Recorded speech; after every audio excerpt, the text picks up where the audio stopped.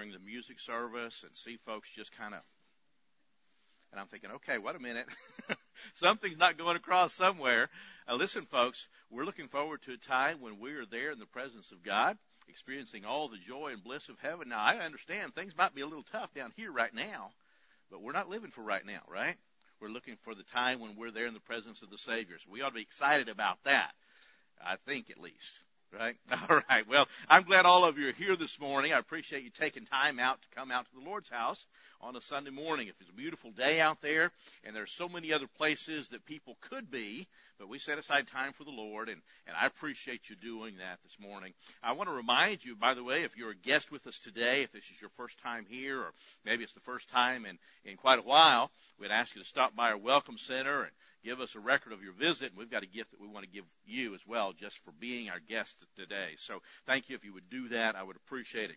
Romans chapter 14. Open your Bibles, if you would, please. Romans chapter 14. We come now to the time of service, which is the reason, at least as far as I'm concerned, the reason why we're here, to feast on the Word of God, to grow and prepare ourselves for the battle that's ahead of us in the weeks to come.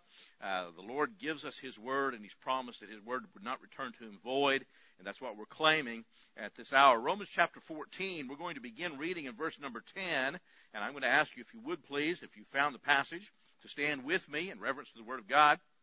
Romans chapter 14, beginning in verse 10, where the Bible says this, "But why dost thou judge thy brother?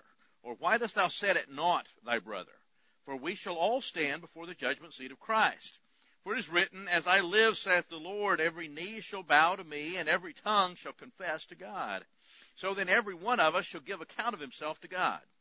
Let us not therefore judge one another any more, but judge this rather, that no man put a stumbling block or an occasion to fall in his brother's way. I know and am persuaded by the Lord Jesus that there is nothing unclean of itself, but to him that esteemeth anything to be unclean, to him it is unclean. But if thy brother be grieved with thy meat, now walkest thou not charitably.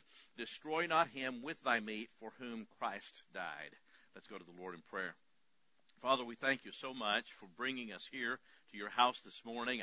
I thank you for giving us your word, and we thank you for stirring our souls already this morning, and just in the ministry through music and through the message of the songs that have been sung. And Lord, we're excited as we look forward to the time when we are to be there in your presence. But I pray that you prepare us for the battle that we're still involved in right now. Help us to remember as we look forward to that time that there's still much to be accomplished, and you've left us here for a reason. And Lord, I pray that we would be faithful in following, pursuing that reason, that purpose that you've given to us. Lord, as your vessel today, I want to thank you for allowing me to speak to your people. I pray that I will never take advantage or take that privilege for granted, but rather, Lord, that we would recognize it for the great responsibility that it is. And I pray that your Holy Spirit would fill me at this time. I pray you forgive me of sin. And Lord, allow me to speak those things that come from you. I pray you protect us from any kind of error or anything that would be contrary to your word or your work, or that would in any way bring reproach to the name of Christ. Lord, I want to pray the same for those that hear, that everyone would hear with a heart that is fully receptive unto you, as yielded to your Holy Spirit, and we would enter into the message this morning with a commitment to follow you however you may lead, and to respond to the wooings and the leadings of your Holy Spirit immediately as you lead us. Lord, I pray that you'd be glorified through it all. I ask that if there's anybody here that doesn't yet know you, that they would trust you before leaving this place. We praise you for all of these things in Jesus' name. Amen. Thank you, folks. You may be seated. As an outgrowth of the brief series that we've just finished on Sunday mornings dealing with temptations of trials, there's another set of scriptural principles that ought to be dealt with before moving on to something entirely different. All of you are aware of the teachings of Scripture regarding judging others, or at least I think you are. You're also aware, as was pointed out a week or two ago, that sometimes temptations come from other people, even from within the church. The biblical principles regarding our view of the actions of others constitute what might be called a two-way street. What I mean by that is that sometimes we're instructed to measure our actions by how they're perceived by others, while at the same time we're instructed not to be easily discouraged or even defeated by the attitudes of others. I know that may sound a little confusing or maybe even convoluted, but I pray that you'll understand the point that I'm trying to make as the message proceeds this morning. Over the years, I've seen principles, or these principles, played out in the lives of God's people, often with unfortunate results. I've known many who were once excited about serving the Lord, and they've now fallen by the wayside. They're out of church and away from God because of the actions or opinions of others. I can't tell you how many church fusses I've been witness to and even had to referee at times because of people despising one another's service or becoming haughty in their comparisons one to another. The book of 2 Corinthians chapter 10, there's a passage there, 2 Corinthians chapter 10 and verse number 12, where the Bible says that we dare not make ourselves of the number or compare ourselves with some that commend themselves, but they measuring themselves by themselves and comparing themselves among themselves are not wise. Did you understand all that? Did you follow all of that as we go through? It's not doublespeak, really. Essentially what the Apostle Paul is saying under the leadership of the Spirit of God in this passage is it's not a smart thing to measure yourself by someone else. It's not a smart thing to determine your own spirituality or your own maturity by how you measure up or how you compare to other Christians within your own church or even within the greater family of faith as you go out into the world. The point is that we are not to measure ourselves by ourselves.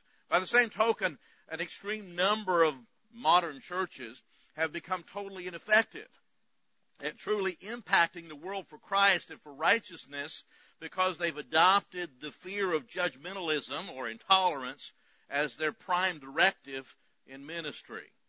In other words, they're more afraid of intolerance than they are of unrighteousness. Now, lest anyone jump to any erroneous conclusions, I have no intention this morning of sticking my nose into their business. I'm not here to preach for or against other churches.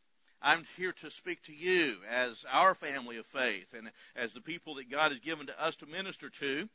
Our purpose is to see that we as First Baptist Church of Webster have the proper service and the proper attitude toward service.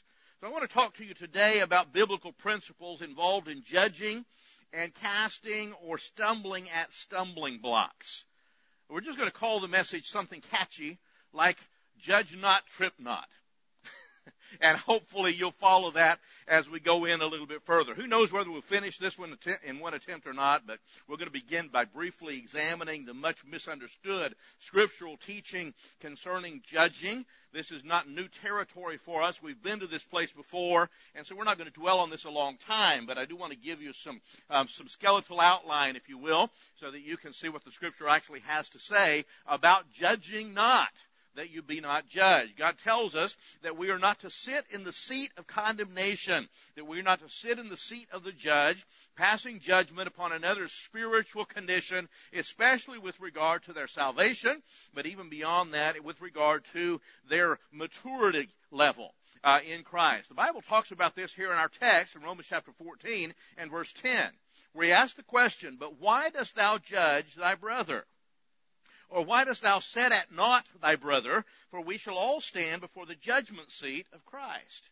Now, there are actually a couple of different words that are mentioned or used with reference to the attitude that's being addressed here. The first is the word judge. He says there in verse 10, "Why dost thou judge thy brother?"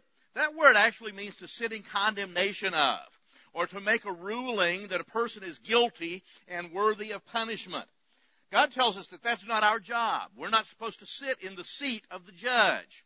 That we're not worthy to pass judgment on another. Matthew chapter 7 and verse 1 says it very, very plainly and directly, "Judge not, that you be not judged."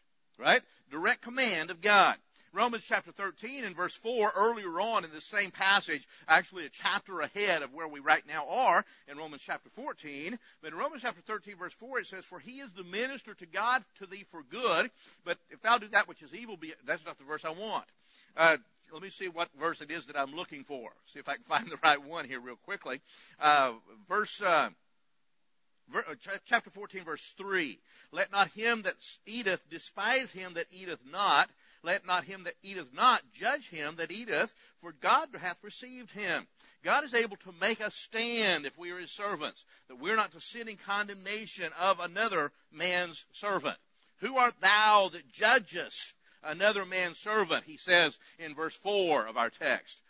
To his own master he standeth or falleth, yea, he shall be holden up, for God is able to make him stand. The whole point here is that we are not allowed, we are not permitted by God to sit in the seat of the judge. And this is something that is touted very much today, and it's something that we would do well to pay heed to. But there's also a second phrase. He says, not only are we not to judge our brother, but look again at verse 10. Why dost thou judge thy brother, and why dost thou set at naught thy brother? This phrase, to set at naught, actually comes from a single Greek word, and the meaning is to look down on, or to despise, or to reject with contempt someone who is a fellow servant of ours. That is, to look down on somebody who is not doing what we think they ought to be doing, or is doing something in a different way than we think they ought to be doing it. And so therefore we sit in the seat of the judge in this case. So this is going back to verse 3. Let not him that eateth despise him that eateth not, and let not him which eateth not judge him that eateth. It goes both ways. He's talking here obviously about eating that which is sacrificed to idols, talking about the food that you take in, and we'll get into that a little bit more in detail as we go through this morning. But the admonition is to both sides. You're not to look at the other and look down your nose, your spiritual nose at them, and say, well, I'm better than you because I don't do this, or I'm better than you because I do this, or that, or the other thing. That's not our call to make. Now, while I'm saying that, let me quickly say this does not preclude spiritual discernment, which is an entirely different subject, and we'll talk about that at another time, okay? But for now, understands that this works in both directions. We are never to judge another service as unworthy because I have a higher standard of personal separation or service than you do. So I don't have any right as a child of God to look at you and say, well, you're not doing it the way I would do it, or you don't have the same measures of personal godliness that I have, and so therefore your works or your effort to serve God is not acceptable. Nor do I have on the other side the right to despise another person's service because he has a higher standard than me. Now, by the way, I have to say very quickly that this is actually practiced more commonly today than the other. When people actually look down their noses and think that somehow or other they're more spiritual because I happen to hold a standard that they don't hold. And they become very condescending in that attitude, and I see it all the time, and we deal with it quite often in religious or church work. Deciding that a person is pharisaical or hypocritical just because he or she has a higher standard than you do, and not because he's attempting to impose those standards on you. Now, it's one thing if a person comes across and says, you either do it this way or else, and that can be an imposed standard, and outside of the framework of the local church, it can be very dangerous. But this is talking about a person who simply holds a different standard than you do, maybe on a higher plane. And some people would say, well, that person is hypocritical because he doesn't think that it's okay to do such and such. Okay? Now, I'm not going to fill in the blanks. You do that. But the point is that there's a great misunderstanding about this whole idea of judging. And God tells us that we are not to sit in the seat of the judge, determining a person's level of spirituality based on all these exterior criteria. And he tells us why. Verses 10 through 12 of our text, Romans chapter 14, he says, but why dost thou judge thy brother? Or why dost thou set at naught thy brother? For we shall all stand before the judgment seat of Christ. For it is written, as I live, saith the Lord, every knee shall bow to me, and every tongue shall confess to God. So then every one of us shall give account of himself to God. The point is that the Lord Jesus Christ is the only judge, right? He is the only one who's worthy. Hey, you know what? The last time I checked, there's only been one man that ever lived that was perfect and sinless. And his name was Jesus the Christ, right? He is the God come in the flesh. He has dwelt among men as a human being, tempted at all points like as we are, and yet without sin. And that enables him to be the judge of all flesh, and nobody else sits there. No one else is guiltless. No one else is free from the condemnation that they in turn would pass on another. God has set Jesus Christ to be the judge. John chapter 5 and verse 22, the Bible says, for the Father judgeth no man, but hath committed all judgment unto the Son. So Jesus is the one appointed by the Father to be the judge of all men, right?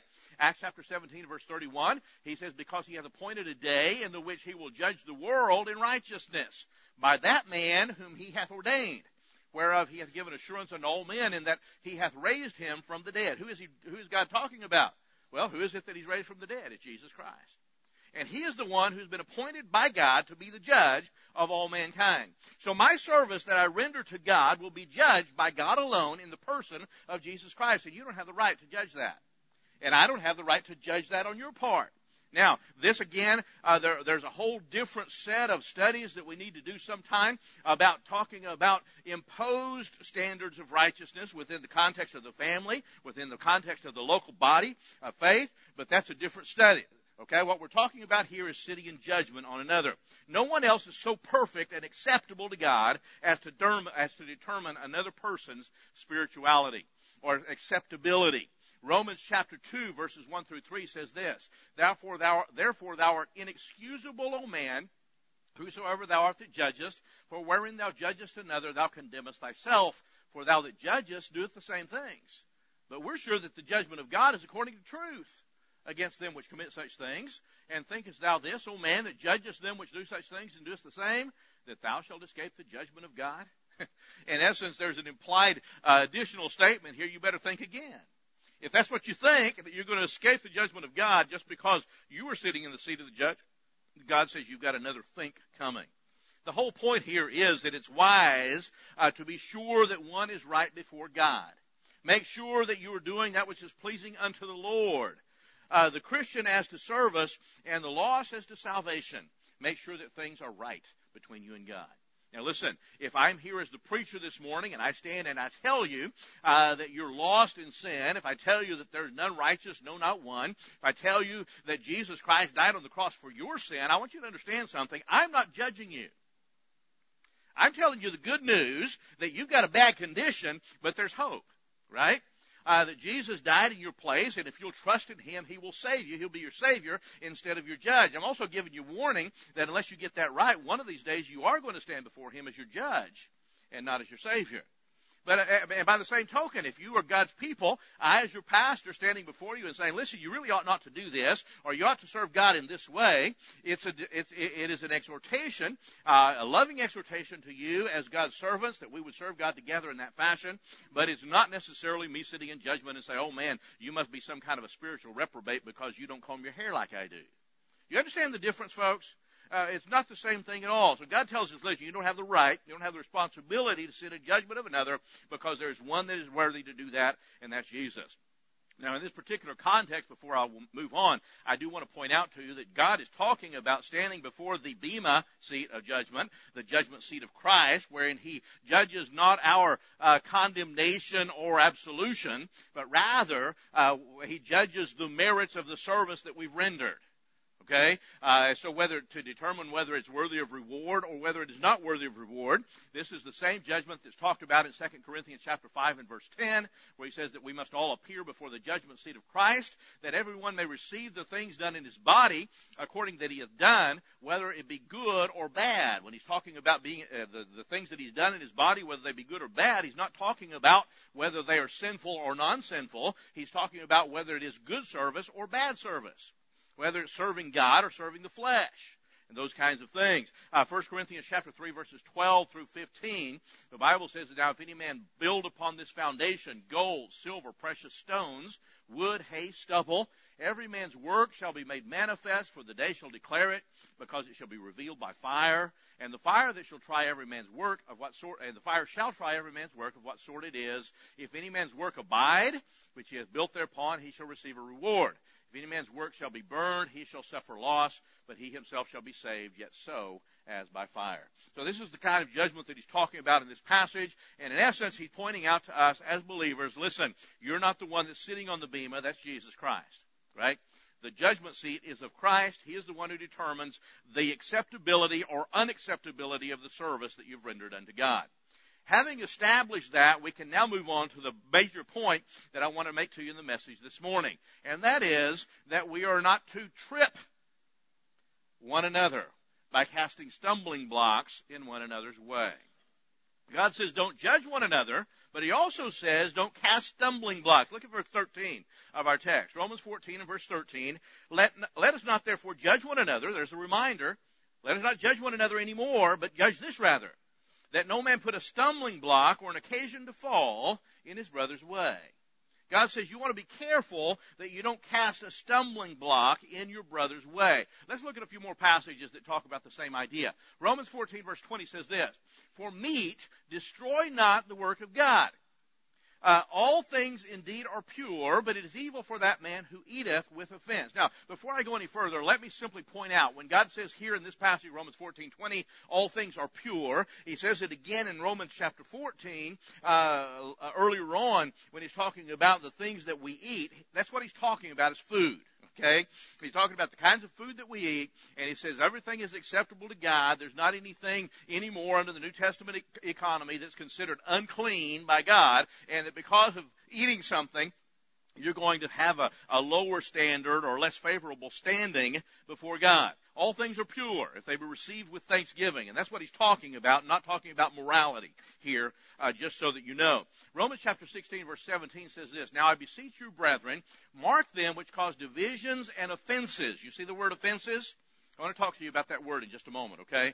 But he says, mark those which cause divisions and offenses contrary to the doctrine which you've learned, and avoid them. So God makes a point here that we are to mark the people that cause divisions, that is schisms in the body, and those that cause offenses. Now listen, he's not talking here about someone who goes around hurting people's feelings, although there's certainly a way to deal with them biblically, right? He's not talking about, well, somebody sat in my pew, or somebody said something or did something that made me angry because I perceived it in a certain manner. He's talking about someone who has caused an offense in the sense of causing another person to fall into sin, to fall into condemnation. 1 Corinthians chapter 8 and verse 9, the Bible says, but take heed, lest by any means this liberty of yours become a stumbling block to them that are weak. So the offense that he's talking about, the stumbling block, is doing something or saying something that will cause another believer to fall into sin, as opposed to hurting his feelings or making him angry. There's a further development of this in the later verses in 1 Corinthians chapter 8, beginning in verse 10. He says, for if any man see thee, which hast knowledge, sit at meat in the idol's temple, shall not the conscience of him which is weak be emboldened to eat those things which are offered to idols? And through thy knowledge shall the weak brother perish, for whom Christ died? But when you sin so against the brethren, and wound their weak conscience, ye sin against Christ. Wherefore, if meat make my brother to offend, I will eat no flesh, while the world standeth, lest I make my brother to offend. Now, what he's talking about here is people that would offer or eat things that were sacrificed to idols. In those days, especially in the area around Corinth, there were meats, there were foods that would be used in the idolatrous worship. They would be used in the temple. They would be set before the pagan gods, the pagan idols, as a sacrifice. Now, I don't know whether you've noticed or not, but statues don't eat much. And so, after they had offered those sacrifices to their gods, they would then take them out into the marketplace and sell them at a discounted rate. And so the frugal believers were going into the marketplace and saying, hey, here's some cheap bananas and strawberries, or here's some cheap beef, here's some cheap food. I'm going to buy this, and I'm going to eat it, giving thanks to God. And some of them were saying, no, wait a minute, you can't do that. We were saved out of idolatry. We know that this was offered in sacrifice to these pagan gods. When you eat of this, you're partaking in the worship to these gods. And in observing that, many of them, because they saw the quote-unquote stronger believers eating these things, they would fall back into their idolatrous lifestyle. In essence, they would say, well, if they're going to do this, then I guess it must be all right to continue to worship our idols. And they would fall back into that idolatrous form of life. So what the point is that by eating these things, they were causing other people to fall into sin. They were causing other people not to grow spiritually, not to become strong like they should have done, and it had nothing to do with making them angry or hurting their feelings. Okay? We need to understand that, because so much of today goes on because somebody gets their feelings hurt instead of what affects their standing before God. The point is that this causes the brother to act without faith or in violation of his or her conscience. If If you go back to Romans 14, verses 22 and 23, the Bible says this, hast thou faith?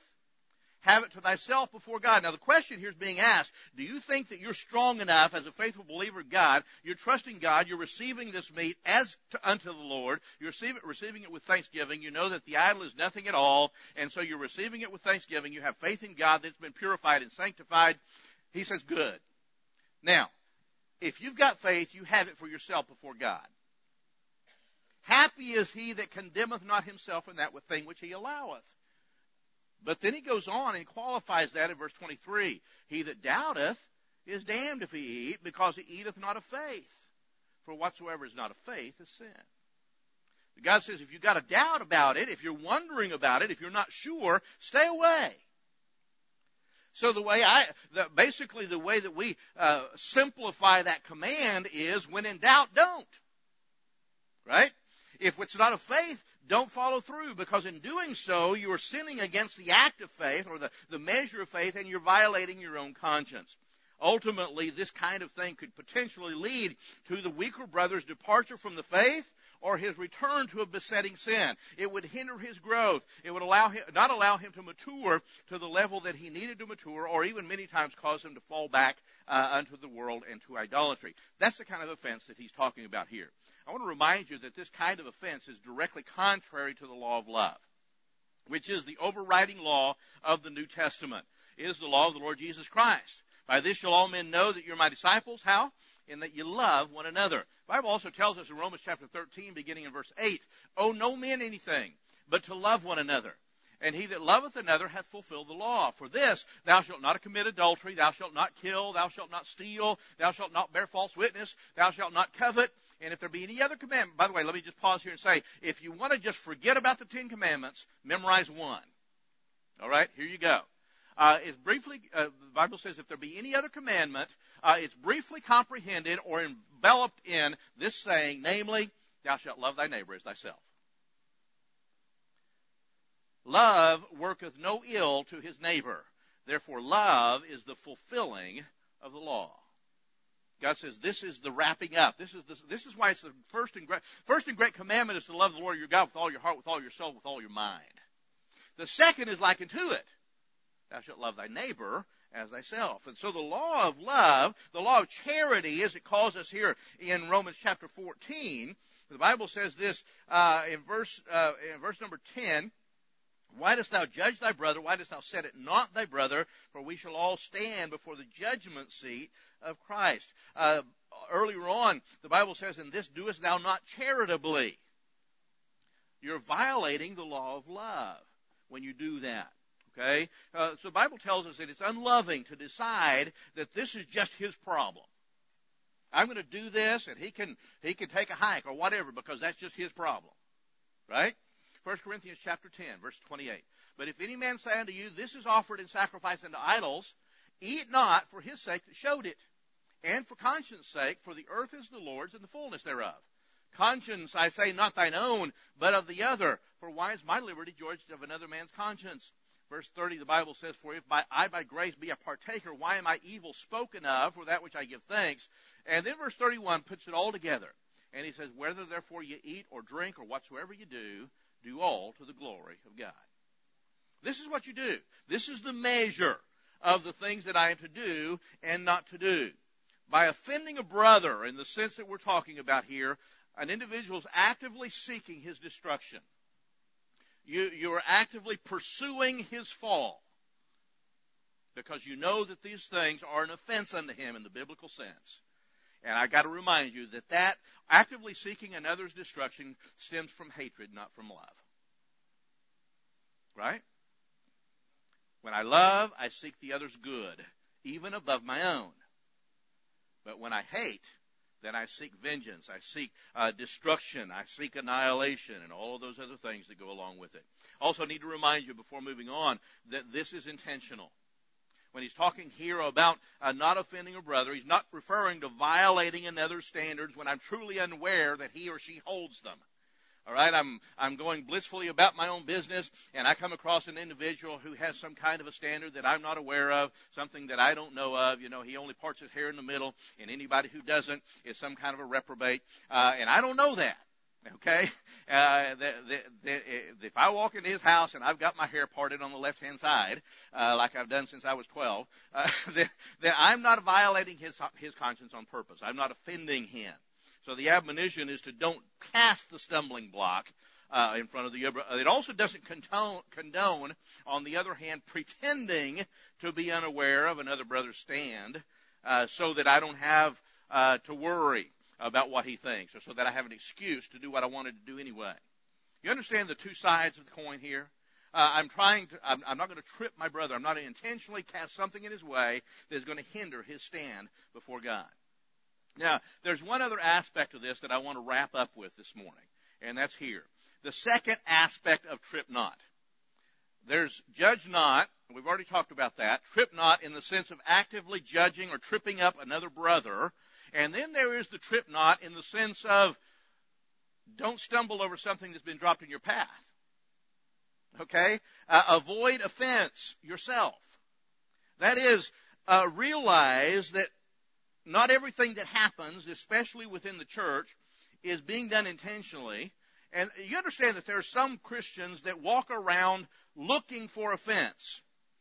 They carry the proverbial chip on the shoulder, right? And that's, by the way, that's one of the reasons why many times there's so many difficulties within the church. You ever noticed that nowhere else in the world do people stop going or stop doing that because there are hypocrites present? I've never heard anybody say, I'm not going to the movies anymore because there are hypocrites there. Have you? By the way, there's a whole bunch more of them there than there are here. Right? I've never heard anybody say, well, you know what, I'm gonna stop working where I work because there are hypocrites there. It only works in church, right? Because somehow or other we come in here and we think that by the way, most of the time the one who is judging others as being hypocritical is a hypocrite himself. Because he's holding them to a higher standard than he himself holds. God talks about that in judging, right? And this is the only place in the world where sometimes people get mad at what one person does and the whole church is to blame. You ever notice that? Anyway, that's a different sermon. I don't know how I got off on that. The point that I tried to tell you here is we need to trip not in the sense of don't stumble at the stumbling blocks. Listen, folks, it is inevitable, but that offenses come. We're folks. We're people. We are not any of us perfect. Raise your hand if you're perfect. All right. Whew. Scared me there for a minute. I thought maybe I was in the wrong place. The church is not for perfect people. We serve a perfect God, but we realize that all of us have failures. All of us have sin. All of us have things that we're dealing with in our own lives. And the Bible warns us about taking offense because of another person's actions. Colossians chapter 2 verse 16 says this, let no man therefore judge you in meat or in drink or in respect of an holy day or of the new moon or of the Sabbath days. Now he's talking on here about people judging, again, another with respect to some of the Old Testament ceremonies and the codes of the law and so forth, the ordinances, if you will. But with the exception of what we've been talking about earlier on, with those that intentionally cast stumbling blocks in front of their brother, the point here, I believe, is that you don't decide your actions based on what someone else might think. Because to do so is to serve out of the fear of man. Now, we don't have time to go there this morning, but you understand that God never says anything positive to say about the fear of man. Right? The fear of man bringeth destruction. But the fear of the Lord bringeth wisdom. We need to understand that we are to fear God. We serve only Him. And so I don't gauge my actions. I've known a lot of people, and I've got to confess, even amongst preachers, and I've probably been there a time or two myself, where we make decisions, spiritual decisions, about what we will or won't do, or what we will or won't accept, based on what we think somebody else might think. That's not wise, according to the verse that we started out with, right? Comparing themselves among themselves and measuring themselves by themselves doesn't make a whole lot of sense, because you're measuring yourself by a faulty standard. Don't allow someone else to cause you to sin. Don't allow someone else to offend your conscience or to act without faith. Don't allow someone else to cause you to turn against God. Listen, folks, two things you need to understand. most of the time, now there are exceptions, and that's why God takes time to reprove it. But most of the time, if there's a stumbling block that's in your way, can I put it this way? Most of the time it's been dropped by accident. Somebody didn't set out to cause you to fall. Most of the time, they've just been going on serving the Lord Jesus Christ, doing what they believe is right, and you happen to see it and take it the wrong way, and you stumble at it. And God says, listen, don't allow those things to cause you to cease serving the Lord. You understand that there is only one who is perfect, and we are to look unto Jesus, the author and finisher of our faith. For the joy that was set before him, endured the cross and despised the shame, and is set down at the right hand of the throne of God on high. There's only one who is worthy of our worship. There's only one whom we serve. We are not the servants of men, although we do serve one another, but only in a secondary sense. Primarily, I serve God. So I guess what I'm trying to say, folks, is this. If I have offended you, especially in the sense of causing you to sin, I'm awfully sorry. I didn't intend to do that. But by the same token, what are you doing looking at me? Look at Jesus. Can I tell you that Jesus never offends? Jesus never causes anyone to fall into sin. Let not any man say when he is tempted, I am tempted of God, for God cannot be tempted with evil. Neither tempteth he any man. So if you look at him, you won't be offended. Remember that the actions of others in this regard are not always intentional. Have faith in Christ, not in other people, and look to God's Word and look to the leadership of the Holy Spirit of God to determine what your standards or your behavior ought to be in any given situation. This is one of the reasons, by the way, folks, and I'm just going to be real honest with you for a minute. You seldom hear me stand and preach a message where I say you ought to cut your hair a certain way, you ought to wear a certain kind of clothes, you ought to... I don't usually do that, right? Now, there may be some times when I say, listen, as a church, we need to tighten up a little bit. But most of the time, I don't preach those kinds of messages. You know why? Because the Holy Spirit is much better at that than I am. And He can tell you what things are pleasing to God, whereas I might get it wrong. And the Lord might like your hairstyle, right? Whereas it may be offensive to me in a strictly human sense. Now, the whole point, folks, is that I'm to look to God's Word. Meditate on the Scriptures. Immerse yourself in the Word and allow the Word of God to spill out from your life and to establish for you, as the Holy Spirit ministers in your life, your standards of separation, your standards of godliness, and how you're going to serve, and even your methodology in service. Let God establish those things based on the leadership of His Word. Allow Him to be your standard bearer, if you will. So the admonition this morning is quite simple. Judge not, trip not, and oh, by the way, trip not. There's stumbling blocks out there, folks. But if our eyes are on Jesus, then He will lead us in the path that we ought to take. Now let me ask you as I conclude this morning, how do you stand before God? If you stand before the judgment seat of Christ today, or even worse, if you stand at the great white throne of judgment, how do you stand before God? Not before me or another Christian, but before God alone. Are you forgiven? Are you redeemed? Are your sins under the blood? There's therefore now no condemnation to them which are in Christ Jesus. Walk not after the flesh, but after the Spirit. Are you free from His condemnation? Christian, let me ask you this. Do you find yourself in a throne of arrogance, judging another man's servant? Have you intentionally cast a stumbling block in the way of someone else for whom Christ died? On the other side of the coin, have you stumbled at something that another believer has done or said? Don't you think it's time that we got our eyes back on Jesus and not on one another?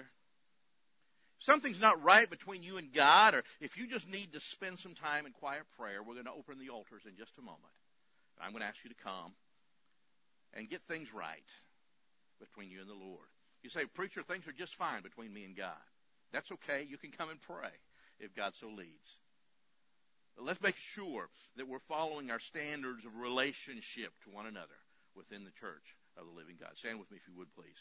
Heavenly Father, thank you so much for giving us these things this morning. I pray that you would help us to keep a wary eye on the stumbling blocks that may be cast in our path, either intentionally or unintentionally. And help us to keep our eyes on you. Lord, I pray that we as your servants would be vigilant not to be offensive to other brothers and sisters in you by casting our standards upon them and causing them to sin against you.